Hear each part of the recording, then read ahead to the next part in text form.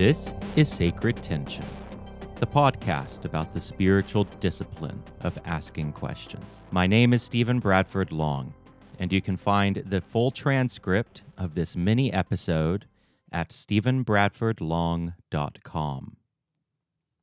Some time ago, I had the pleasure of appearing on the podcast Church and Other Drugs. What I expected to be a conversation about Satanism turned into an enjoyable back and forth over the existence of God. Jed, who hosts Church and Other Drugs, is a theist, while I am a non-theist. Jed finally brought up a question he says he has yet to hear a satisfying answer to, and it's one I hear perpetually. If there is no afterlife, how can this life have any meaning? My atheist and non-theist readers are probably scoffing at this question. They know full well that their lives are deeply meaningful.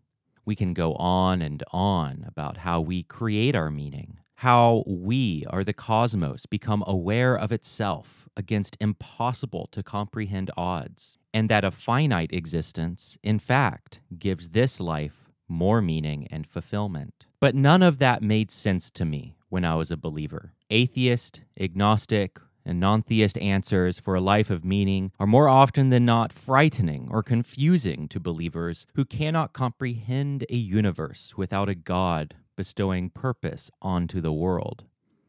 The question of meaning is holding many theists back from exploring non-theistic religion. They fear, as I did, that a godless universe is a dark and meaningless universe. When I first considered the possibility that there was no God, I felt a cold, hellish sensation in my body. If there was no God, that meant that my consciousness was an immaterial hologram, that death was an endless abyss, that the unknown fathoms of space are just space. It was enough to make me want to crawl out of my skin or hide under the bed like a frightened house cat. It was just too much for me, and I had to close that box and put it away. It was just too scary. It took me years of periodically peeking into that box before I could finally look at it fully.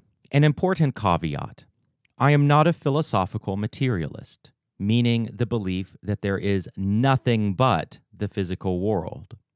Nor am I an anti-theist, believing that there are no gods. Rather, my non-belief is just that, non-belief. I see no evidence that there are gods, so I don't believe in them. I see no evidence that there is a reality beyond the material, so I don't believe in it. But I am not dogmatically opposed to the existence of gods or the supernatural. I just want sufficient evidence. Therefore, bear in mind throughout this article that when I say godless universe, I mean a universe where I have no evidence for a God, and therefore must find meaning and purpose outside of God. I'm no philosopher or theologian, and real thinkers will probably piss all over me and this post, so I will speak only from my own experience. If it connects with you, so be it. If not, that's fine. I'd rather talk about music and movies with you anyway. I'm not going to argue how we can find meaning in a godless universe because I now believe that is the wrong place to start. I couldn't really know what a godless universe was like until I experienced it. It is only when we come to disbelieve in a God and experience the universe as godless that we can start the hard work of constructing meaning. I, as a believer, could attempt to look across the metaphysical chasm into another godless world and guess about what it's like, but that was all conjecture. I confused the map for the terrain. Instead, we should start by asking, what is true? Is it true that there is a God? Truth is true regardless of how we feel about it. Therefore, we need to have the courage to put aside our fears of what a godless universe is like, and instead confront whether or not it is true. Ask yourself, do you value truth first and foremost? If you are committed to uncovering the deepest truths about the universe, then you must also be willing to confront unfathomable horrors. You must be willing to accept that there might, in fact, be no meaning, no fulfillment, nothing but an endless rabbit hole of uselessness and twilight. If you care about the truth, then you are willing to confront that possibility. Asking if life without God will have any meaning is sidestepping the question of what is true, placing our own securities and existential angst at the center of the question. Is this terrifying? Yes. Is it often too great a challenge? Yes. Does it take years to undertake? Yes.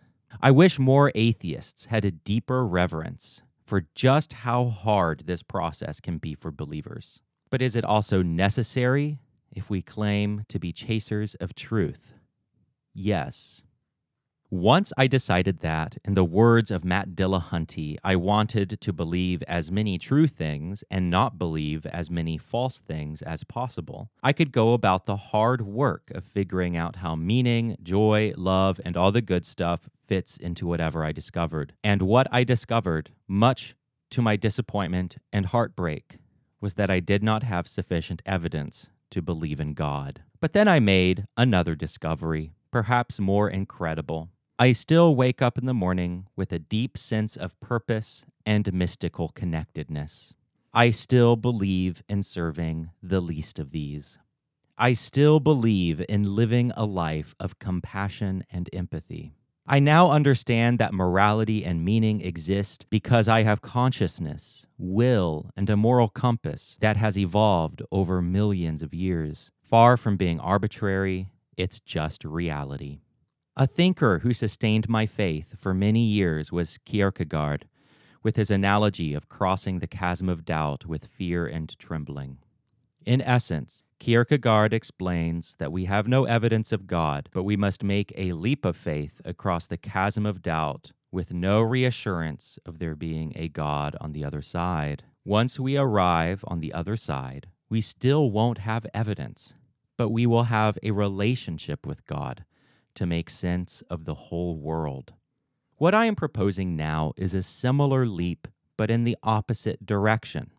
Instead of a leap of faith, it is a leap for truth. And I had no reassurance that there was sunlight, hope, or peace on the other side. I simply had to trust, as I made this leap, that the pursuit of truth is paradoxically in itself a virtue.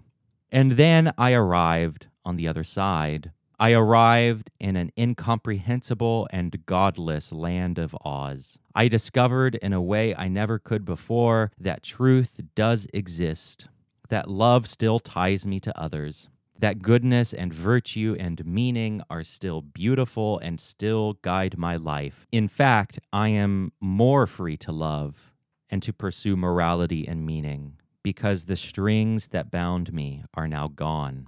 But I would never have known any of this as a theist. I would never have known any of this on the other side of that chasm, which is why, first and foremost, we must ask what is true and then do our best to live in light of that truth. Love my work and want to support it? Please join my Patreon community by going to patreon.com/Stephen Bradford Long. And as usual, Hail Satan, and thanks for listening.